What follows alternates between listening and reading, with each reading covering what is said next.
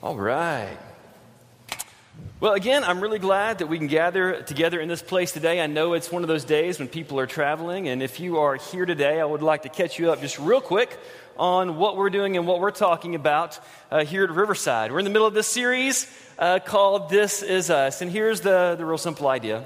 We want to talk about what does it mean to be the church? Who are we and who are we called to be by God as a church in this place?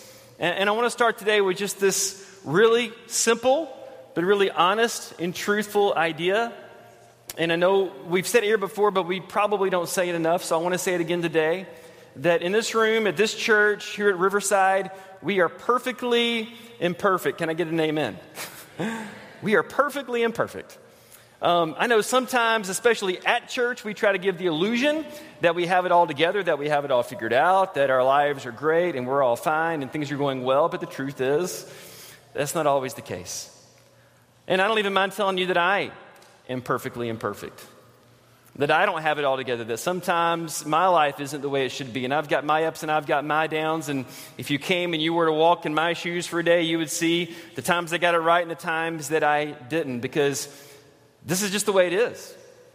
I know sometimes we try to say that it's not, but this is the reality.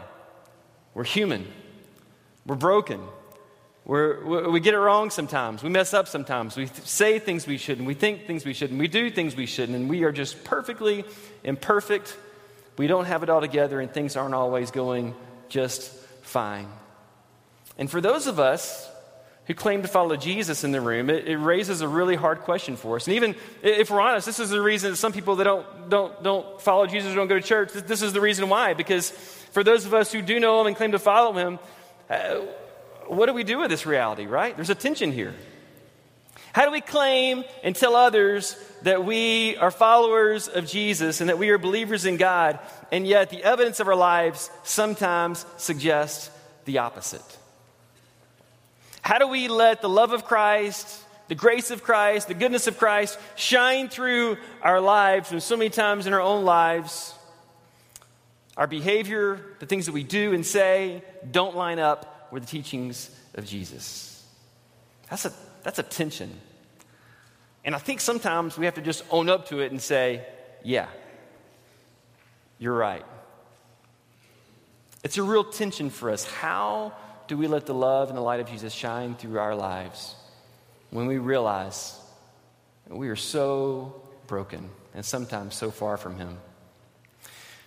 Part of what I want to do in this series is have what I call a This Is Us moment each week, where I invite one of our members up to say, hey, this is who I am, my family is, and also to speak into the idea for the day. And so this morning, I want to invite my friend Tim Shepard up. Tim, I'm sorry this morning, you're somewhere in the room. There he is. Some of you know Tim, and he's going to get a hug from his daughter first, a little moral support. There we go.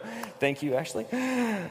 And Tim, if you don't know Tim is, I guess in some ways, was one of my first friends at Riverside, because before I even moved here, when the word got out that I was, me and my family were coming, I got a message from Tim on Facebook saying, hey, I know you don't know me, but when you get here, I'm going to help you move in. So just tell me when, and I'll show up and help you unload. So Tim, thanks for coming and being up here this morning.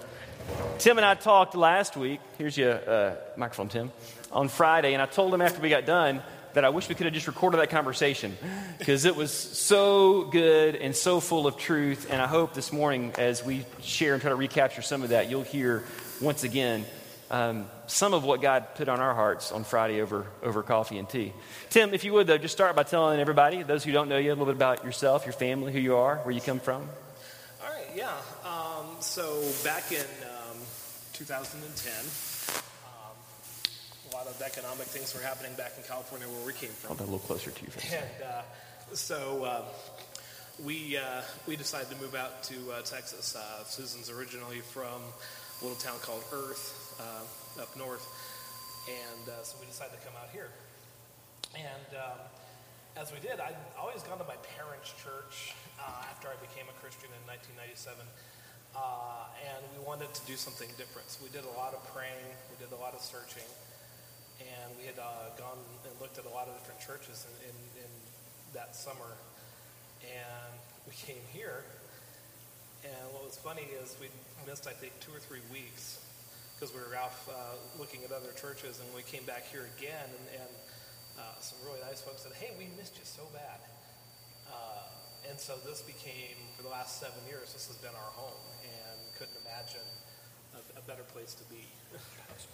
Let's try this mic, Tim, and if you would, hold it real close so they can pick it better. No, thank you. That's better. Okay. Thanks, Tim.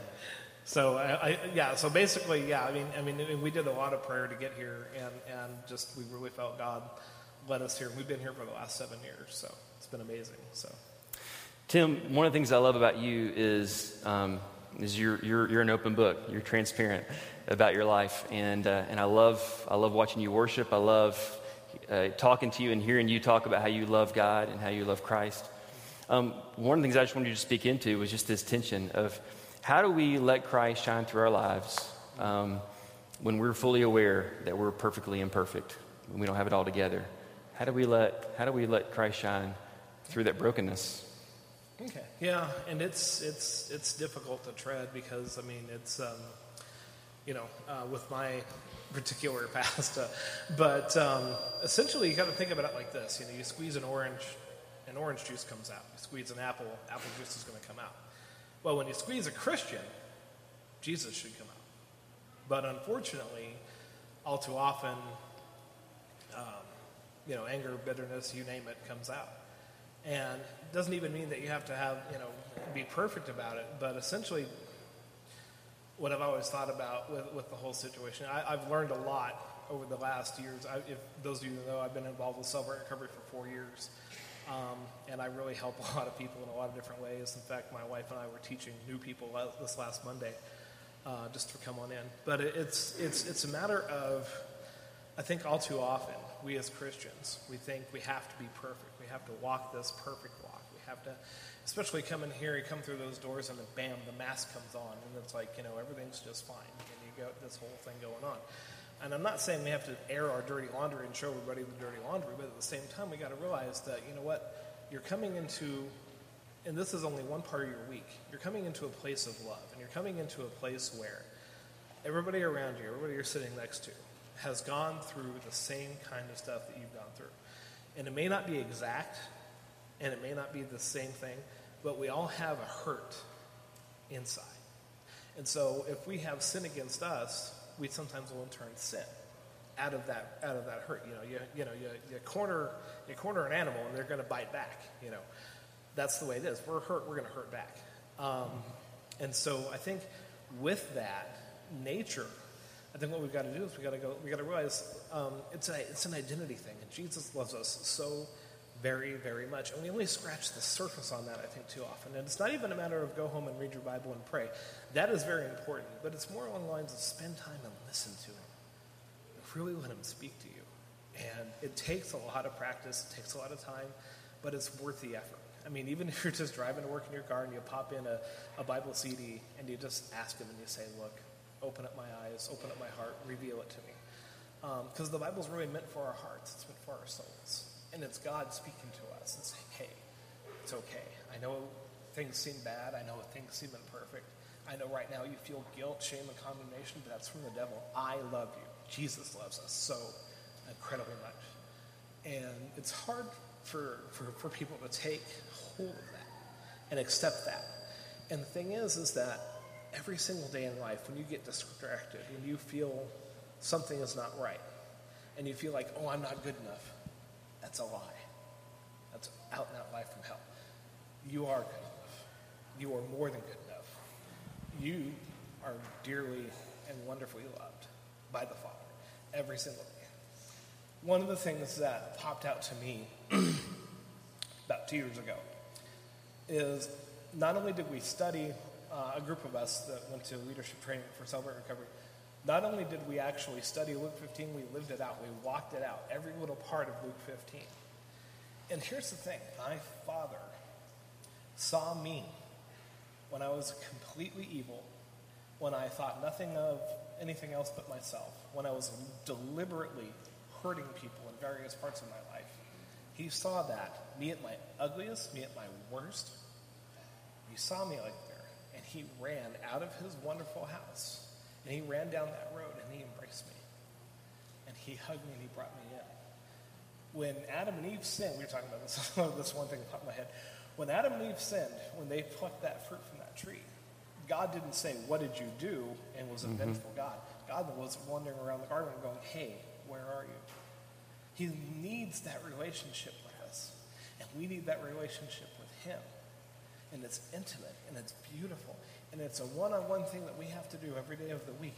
And the thing is that when that develops, Jesus is this thing that's got to come out of you. And we spend too much time talking about evangelizing and going through, and those are wonderful things. Those are great things. There's great outlets for all sorts of stuff. Those are great programs. But at the end of the day, it's a matter of Jesus loves me in a way that I never thought was possible, and you get deeper into that, and that comes out naturally. And eventually you get to the point to where a stranger, you go up to him and say, hey man, Jesus loves you. I decided to tell you that today. I hope you have a great day. And it's all that takes. You don't even have to say Jesus loves you per se at first if you're not comfortable with that. But just enough to know that you care a little bit. A handshake is all it takes sometimes. But that's going to come out. And it just takes a little time and a little effort on your part. But it's not all up to me. It's not. It's just a matter of every day I just surrender a little bit more and surrender a little bit more. And it's a daily struggle. And I live it out every single day. And Holy Spirit convicts me. And it's like, I made a mistake. I have to immediately say I made a mistake. I have to immediately confess that to God and say, look, I'm sorry. But then I understand too, it's not a matter of just that. It's realizing where I'm at, my identity. The fact that I'm not a sinner. I'm a forgiven person. I'm a person who's under the grace and the mercy of the Most High God. I'm the son of the King. You're a son and a daughter of the King who loves you tremendously and is head over heels in love with you every single day of the week. He wants to be with you, not just here. He wants to be with you at home. He wants to be with you at work. He wants to be with you at the park, at the store, at the bank, wherever you go. He wants to be with you pumping gas. So you kind of get that thing of everywhere you go, every place you do, everything, where you're living life, Jesus is with you and needs to come out because he doesn't want to just love you. He wants to love everybody around you. And it's not exclusive. And it's just a matter, and I think all too long we've gone through all this process of thinking that there's a way that we got to do things. And that's not it. Let him in and let him have his way. And it's just, it's amazing. And it's been like that with me for a long time. And that's what I'm striving to be, is just getting that deeper and more involved. So, Tim, that's what I love about you is it's obvious. If you spend any time with Tim, you'll see not only how much he loves God, but how much he feels loved by God. And Tim, I'm thankful for that. Thank you for sharing with us, man. I really do appreciate it. Yeah. Let's get back to that.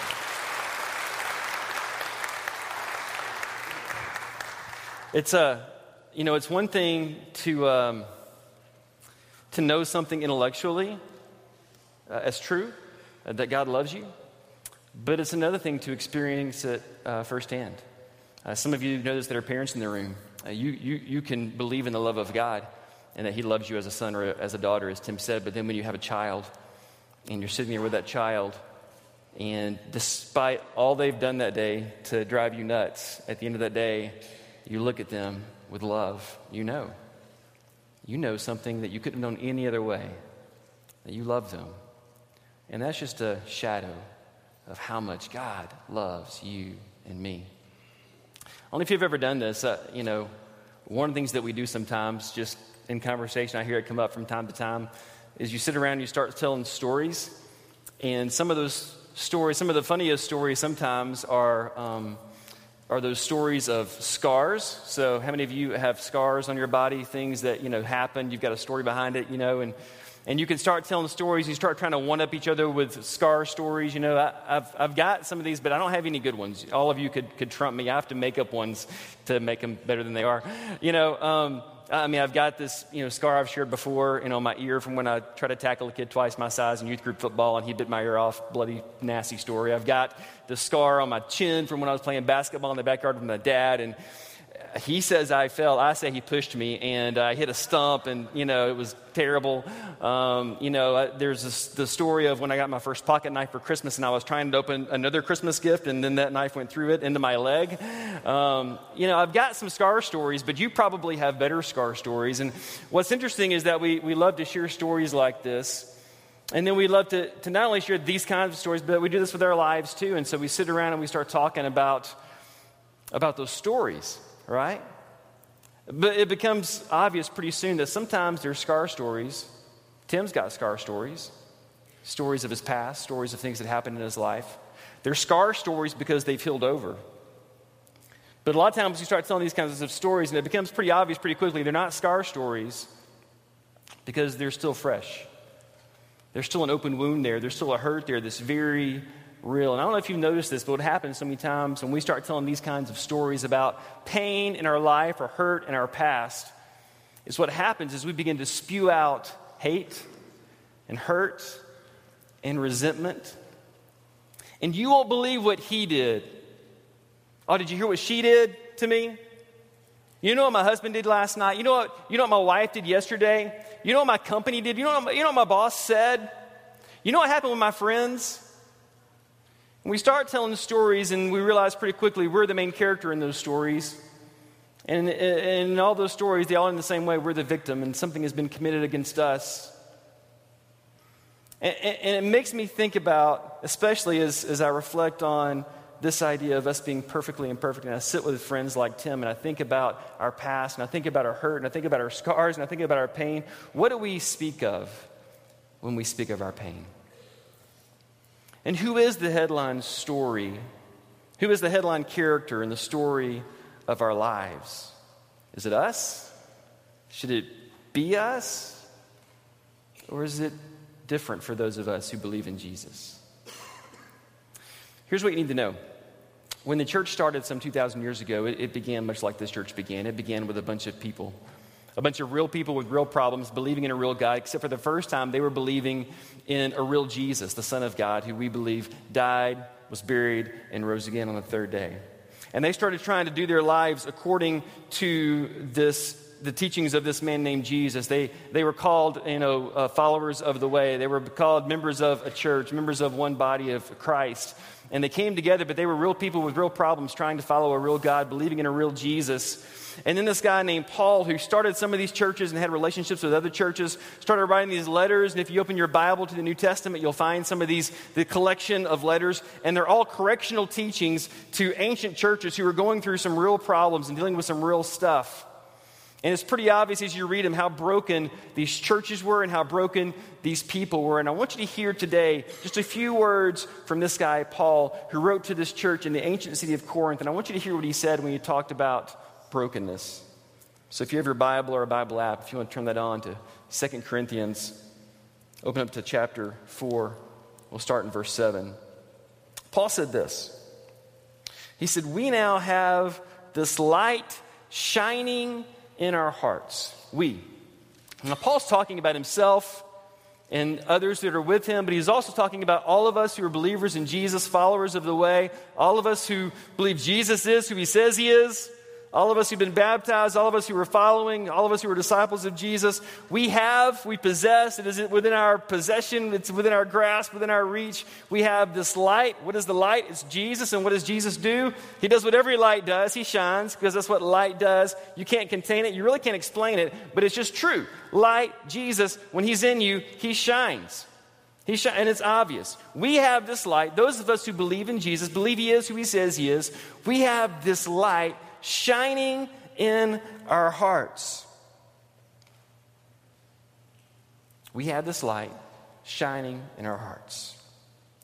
But we ourselves, well, we're kind of like this. Paul's like, well, how can I describe it? Let me go this route. We're kind of like fragile clay jars. Now, I know some of you wish he would have said, we're like, a Humvee. We're like indestructible. We're like a rock. We're like a mountain. We're like something immovable and shakeable. No. He compared you and me to fragile clay jars. Things that are easily broken, dinged up, broken to pieces. Things that when they fall, they crack. That's what we're like, we have this majestic light, which is Jesus. We have literally the Son of God, like inside of us, shining in our hearts.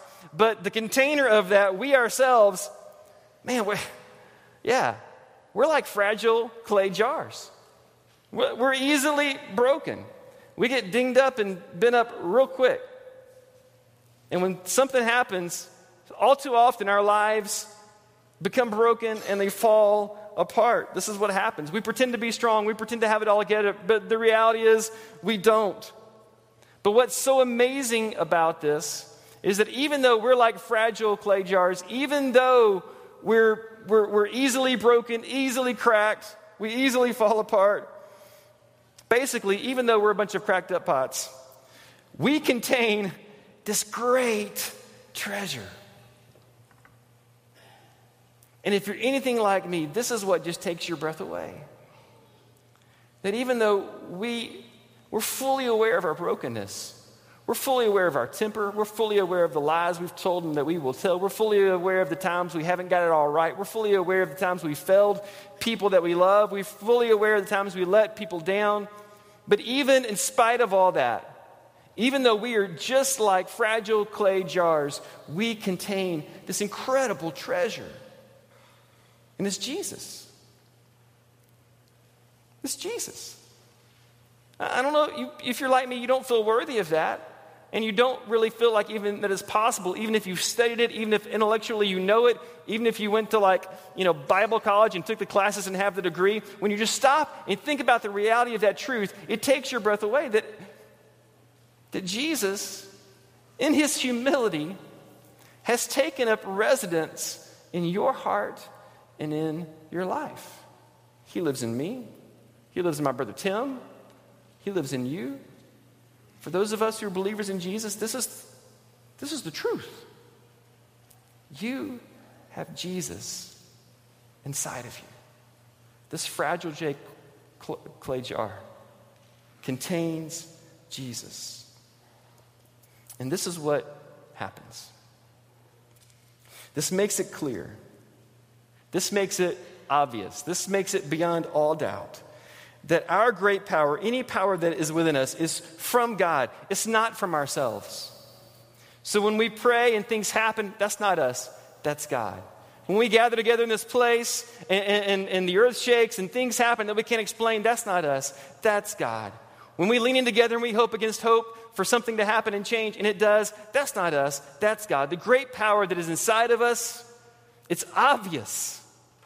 This is why we love those stories, those then God stories of when we lean in together, we pray together, we give together, and we see great things happen, and we see lives changed, and we say, that's obvious. That great power, that was all God. Even in our brokenness, God, Christ, can do incredible things through us. And because of Jesus, here's what he says, verse 8. We are pressed on every side by troubles. We're not crushed. We are perplexed, but we're not driven to despair. We are hunted down, but never abandoned by God. He won't ever abandon you. We get knocked down. That happens every day, but we are not destroyed. Through suffering, our bodies continue to share in the death of Jesus so that, get this, underline this, the life of Jesus may also be seen in our bodies.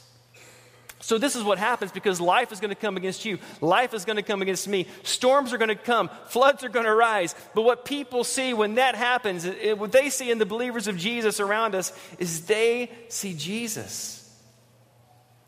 It's like my brother Tim just said, when you squeeze that orange juice comes out. When a Christian gets squeezed, they see Jesus come out. This is what happens for those of us who are believers in Jesus. The promise of Jesus, the promise of God was never that you're going to be protected from calamity. You're never going to be protected from tragedy. It's that when it does happen, when it does come, when the storms come, when the floods rise, that God won't abandon you. That you're never alone. You don't have to go it alone. It's a better promise because you literally have the God of the universe with you. You literally have Jesus, the risen Christ, inside of you. Inside of that broken clay jar that is your life. Have you ever heard of kintsugi? You know this? Japanese art form. It's an incredible deal. Kintsugi is literally this art that I guess began, thousands of years ago.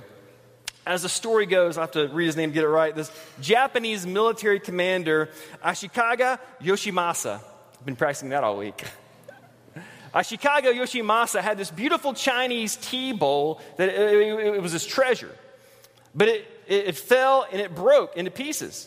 And so what did he do? He sent it back from Japan all the way to China for them to repair it. Because he loved it so much, it was a prized, priceless possession. Well, they sent it back to Japan, to Ashikaga, and the way they mended it was they used these big, bulky, ugly metal staples to kind of put it back together, and he got it, and he was like, ugh, what is that? And so he tasked his Japanese artisans and craftsmen with the job of finding a better way to mend and to repair things like this to make them beautiful again. And what they came up with was kintsugi, literally golden joinery. It's the art of taking lacquer and mixing it or dusting it with gold and using it to put broken pieces of pottery or ceramics back together again. And as this art form started taking over, what happened was people, when priceless pieces we cracked or destroyed, they would put them back together with kintsugi, and they became even more valuable and more beautiful in the eyes of those who owned them. And what was even crazier is people began breaking things on purpose so they could then repair them to make them more beautiful than they'd ever been before. And when you look at these broken pieces of pottery, these broken pieces of clay and ceramics, you see the lines, you see the fractures, you see where they were broken apart, but then where they were put back together and how they are more beautiful than they ever were before. And I think this is a little bit like what Christ does in our lives. Because what happened was whenever a bowl or a priceless treasure got broken, that wasn't the end of its life. Far from it. It was able to be repaired, and repair always, by the way, requires transformation. We pray and we talk about transformation in this church a lot. God, make us more like you. Well, guess what? Transformation happens when you undergo repair. Repair requires transformation. And when those things got put back together, they became more beautiful than they had ever been before. I think this is what God does in your life, in my life, when our lives are broken. When whatever it is happens, God has the power and the ability to put our lives back together. And when he does, here's the trick, is it can be more beautiful than ever before if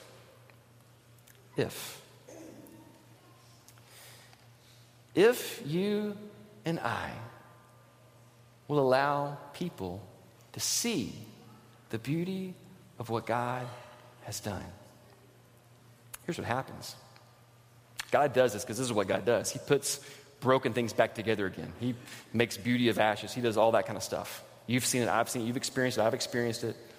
But then we come to church and we throw a blanket over it because we don't want anyone to see the fracture lines in our lives. We're afraid if you see where our lives are broken and cracked that you'll judge us. But what those lines tell are a story of what God has done. What those lines tell are evidence of God's work in our lives.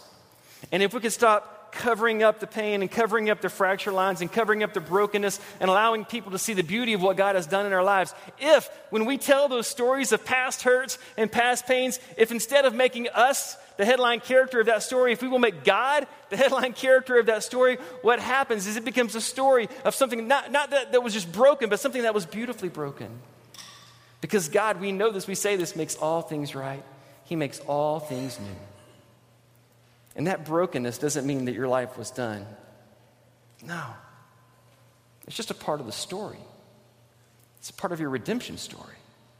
Of how God worked in an incredible way to put you back together and to use you and to share your story. Here's the thing. When you share that story, when you share the story of your hurt and your pain, but you tell the story of what God has done, you open the door for others to experience that same healing of Christ. And this is the reality. We have this treasure in these clay, fragile jars, and they're broken and cracked. And what does that mean? I got good news for you. If you feel like your jar is pretty cracked up this morning, that means more light can radiate out, okay? Now, I'm not saying go out and smash your life today, but I am saying that if your life has been broken, that is just more opportunity for Jesus to shine through. And it's a beautiful thing when the light of Christ shines in and through our lives for all to see. Because when the light of Christ is in you, the light of Christ shines through you. And so the challenge for you and me this week, and this is a big challenge, show someone your lines. Show someone your lines. Share with someone where you've been broken before. Tell them the story of when your marriage was on the rocks, when your kids were far from home, or when the job went haywire, when finances were crazy and you weren't sure if things were going to work out. But don't make yourself the headline character of that story. Share the story of what God did in your life. Show someone your lines and tell them the story of what God has done. Let the light of Christ shine in you and let the light of Christ shine through you. And by the way, if you're in the middle this morning, if you're in the middle of a broken moment in your life, can I encourage you? Look to Christ to be the one to put the broken pieces of your life back together again. Let him be your healer. Let him be the one. Let him be the one. Church, if you would, let's stand together. Some of you know the story, but after Jesus rose from the grave, he began to appear to different people, and some of those people were some of his closest friends and followers, his disciples. One of those disciples was named Thomas. And the first time Jesus appeared to his disciples, Thomas wasn't there. I don't know where he was, out getting a breakfast burrito or something. He missed it. But he came back, and Jesus came again. And when Thomas saw Jesus, you remember what he said? Show me your scars. And Jesus showed Thomas where the nails had gone through his hands, where the spear had gone into his side. And Thomas saw the scars of Jesus. But what he never forgot was the light of Christ that was shining through the holes in his hands. I can tell you, when you show people your scars and they see the light of Christ shining through, they have a chance to encounter and experience Jesus in a way unlike anything they've ever had before. That's why when people like Tim sit down with other people who are struggling with addiction and past problems, and they share with them their story, and what they tell is a story of Christ shining through those scars, people's lives change. And as a church, we can do this. We can go into our city, our school, our job, our homes this week, and we can say, yeah, I've got those same scars. But let me tell you what Jesus did. Because we're broken. Let's just admit that. We're perfectly imperfect. But we have the light of Christ shining in this fragile clay jar. This is us. We're real people, real problems, believing in a real God. But when we speak of our pain and brokenness, what we speak of is Christ. So we're going to sing a song, and like we do every week, I'm going to ask our elders and their wives to make their way around the room. And this morning, you need to know, we're starting from the assumption that no one in here has got it all together. So there's no judgment. We're all perfectly imperfect. We're all broken. We get that. That's where Jesus started. That's where we start. We're all cracked pots. And if you're at a point in your life where you need someone to pray over the brokenness of your life, they would love to do that.